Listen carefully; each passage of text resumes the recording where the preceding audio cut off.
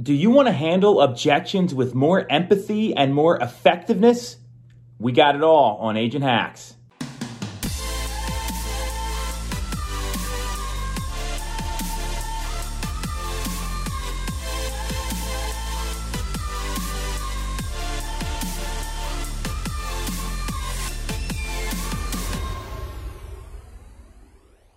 One of the biggest questions that comes up in real estate or any sales job is how to handle objections more effectively. What do I do when the customer says this? How do I respond to this sort of objection?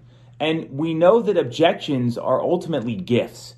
They are questions people are asking because one, they want to hire you and they need some clarification on some things, or two, they know they're about to make a major financial decision and need to get clarity on all the details surrounding that. So they're doing their due diligence like anyone should.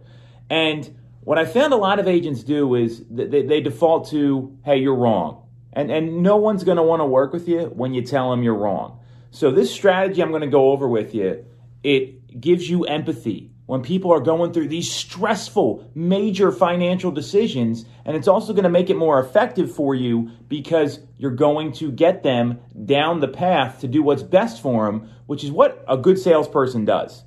There's no magic objection handler here. It's sharing with them what their goals are and reminding them this will help them get closer. And that's what a good salesperson should be doing. So I'm going to go over the feel, felt, found strategy. So you could take any objection. Hey, the home's priced too high. Hey, I'm concerned about this issue that came up on the inspection. Whatever it might be, I don't want to get into a bidding war. Really effective one right now. Here's the strategy. Now let's use the bidding war as an example. So, hey Tom, I understand exactly how you feel. And a lot of my past clients have felt the same way. And what they have found is that in a competitive market like this where there's low inventory, bidding wars run rampant. And I would hate you to miss out on the right home because you're afraid of competition. And I've got some strategies in place that can help you win the bidding war and pay a fair price for the home so you can get into the property that's going to be right for your family. And that's what you want, right? So do you see what I did there? Hey, I understand how you feel. That is showing them you're on their side.